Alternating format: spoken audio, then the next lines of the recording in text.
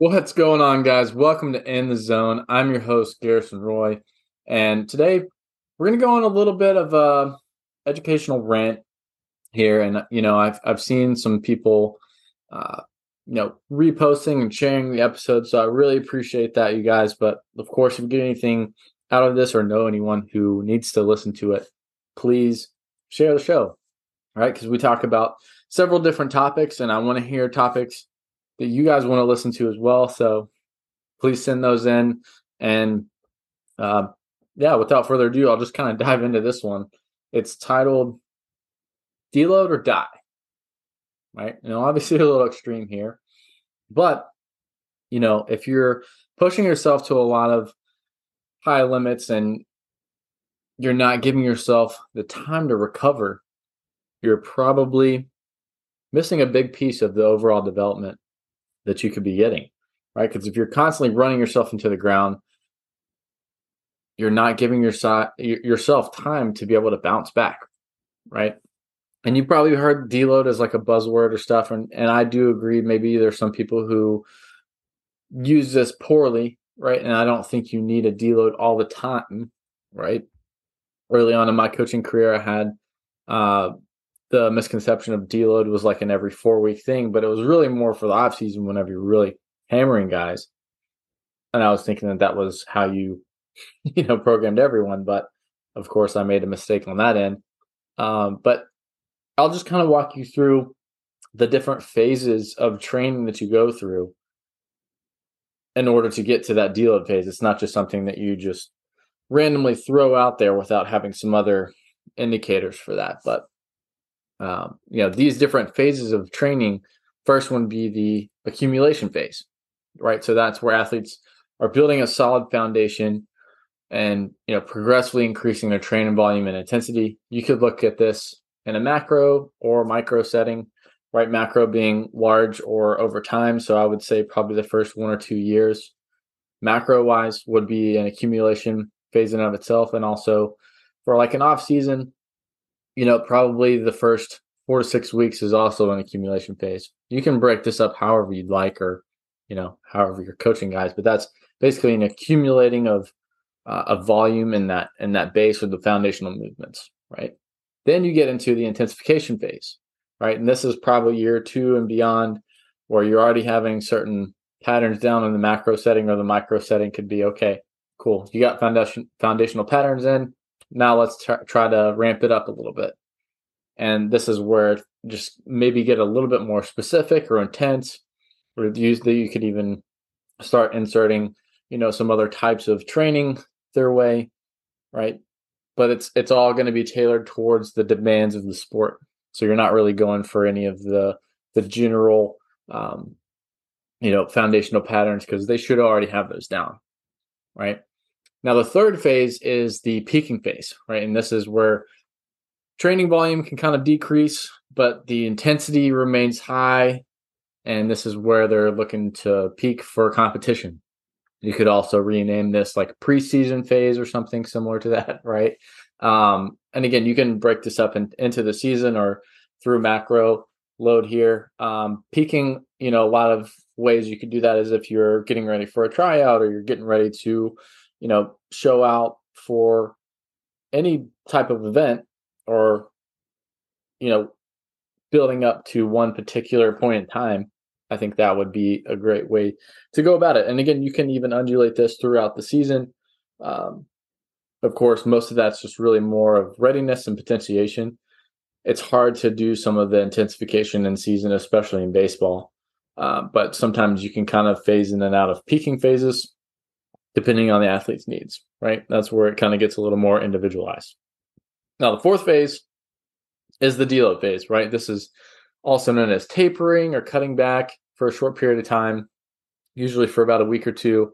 and the training load is intentionally cut back, right? So it's not just something where, oh, hey, I'm just lifting less weight or something like that, but you can cut back the load, you can cut back the intensity, and you can also cut back the volume. And I mentioned the load first because that's where a lot of people do miss that, is especially in that peaking phase. Sometimes they're keeping everything really, really high. And if you just cut back, maybe instead of lifting, 75, 80% of what you're normally doing, you cut that back to 50, that can do a lot of stuff for you. Or in the previous podcast that we just had with Brian Walker, he was talking about how they reduced the lifting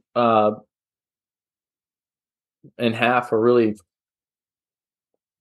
less than what they had, and then increase some of the conditioning side and focused on recovery. That's also a phase of a deload that you can help see guys bounce back up if they're getting into a little bit of a rut where there's nothing else that's changed, right? But you got to be able to know when you're getting to that point, right? And you have to measure and see when those things, and either the readiness scores or your velocity, exit velocity, or what have you, is starting to taper back.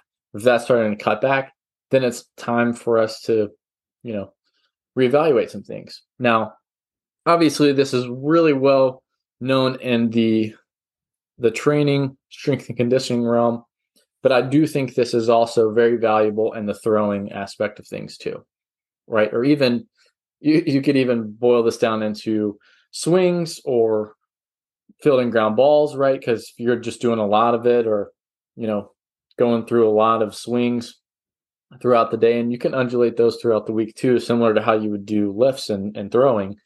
But it's a lot of rotational movement, and it's something that you do have to kind of monitor, right? It's not something that you have to completely cut back on. And this is where a lot of guys tend to go into that, oh, PT, rest, oh, ramp back up, rest, ramp back up, that continuous like roller coaster, and where they keep getting injured because they're not allowing themselves time to have enough of the accumulation to ramp up, right? That accumulation phase. And then they intensify it. They just go right into, oh, we're ramping up. Okay, cool. Now we're peaking. Now we're going right into actual game mode, right? That's something totally, in my personal opinion, I think it's irresponsible to be able to just keep continuing to do that and not allow guys to bounce back and fully recover and make sure that they're fully prepared before throwing them back into a game. And I see this constantly in the travel ball circuit. And, if you have the resources like some of the professional organizations do, they have a lot of other things that they can measure and have as dashboard indicators to be like, okay, hey, he's ready to go on, even if this doesn't fit normal timelines of a recovery time. And, they probably have resources to other recovery modalities to help expedite this too, right? So just be thinking of that in terms of things and looking at the big picture. But, when you have a 12-year-old Jimmy throwing, and you see his velocities going down a little bit, you shouldn't completely shut down. And I think even this point in time of the year, I'm recording this in August of 2023, right? A lot of guys, even in the college side of things, they may have played full on summer ball. They've been getting after it, and they just finished up. And this is probably the time where they should take that deload, I think, because they can't completely cut off throwing, in my opinion, if they're expected to throw in games and compete for a spot in the fall at their college, right? And my personal opinion, I would love to see some of the colleges push back some of the fall season to more late October, November, so that they can have some more rest, or even for guys who are ramping back up, maybe they took the summer off or whatever it is, or they were training somewhere and they just have to accumulate and get used to being back on the mound again and getting that back up. Because if they're coming back, week one and they're already throwing in live ABs, and some of them haven't thrown in a few weeks, that's that heavy, high spike of workload that you'll see. And that's where guys tend to get injured the most.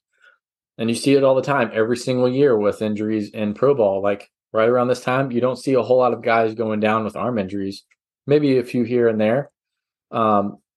Again, I don't have direct stats on this, but I do think there are a lot more injuries between that March and April time period because it attests to maybe they ramped up too quickly through the off season, or they didn't ramp up quick enough to where once they got to the spring training games, their body wasn't ready to take on any of that intensity of being in games and throwing back-to-back innings, right? So that's, again, need a lot more context to give this more specifically, but I do think that deloads are really important.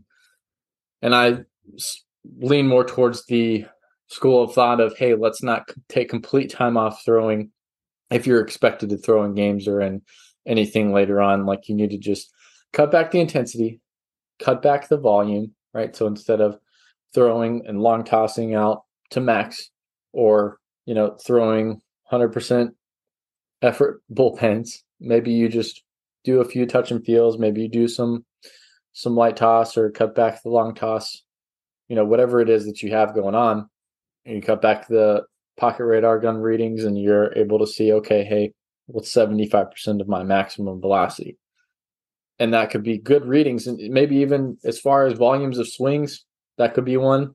Or the amount of ground balls that you're taking. Like, I know I see this happen all the time, and, it's a great day out. So, your dad wants to hit you a bunch of fungos, and all of a sudden you're back the next day and your legs are dead and your back hurts because you're leaning over for so long period of time trying to field ground balls.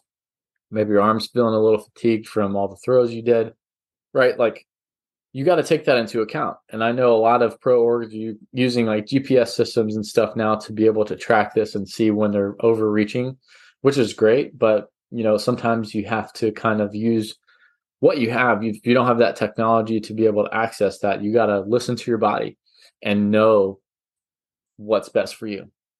All right. So that's just my extra rant, but really more educational piece too on deload, what that actually means. And it's not just an actual buzzword or just doing it for the sake of deloading. To just deload isn't always the answer either, right? But if you are seeing some trends, you're seeing some downward velocity, you're seeing some things that are, indicative of where you might need that, I say go for it. It's something that you definitely need to have in the toolbox, but you got to earn it, right? And I emphasize earning it, as in you got to put in the work. It's not something that you're doing. You're like, oh, I'm sore. Oh, my arm's not feeling the best. I need a deload.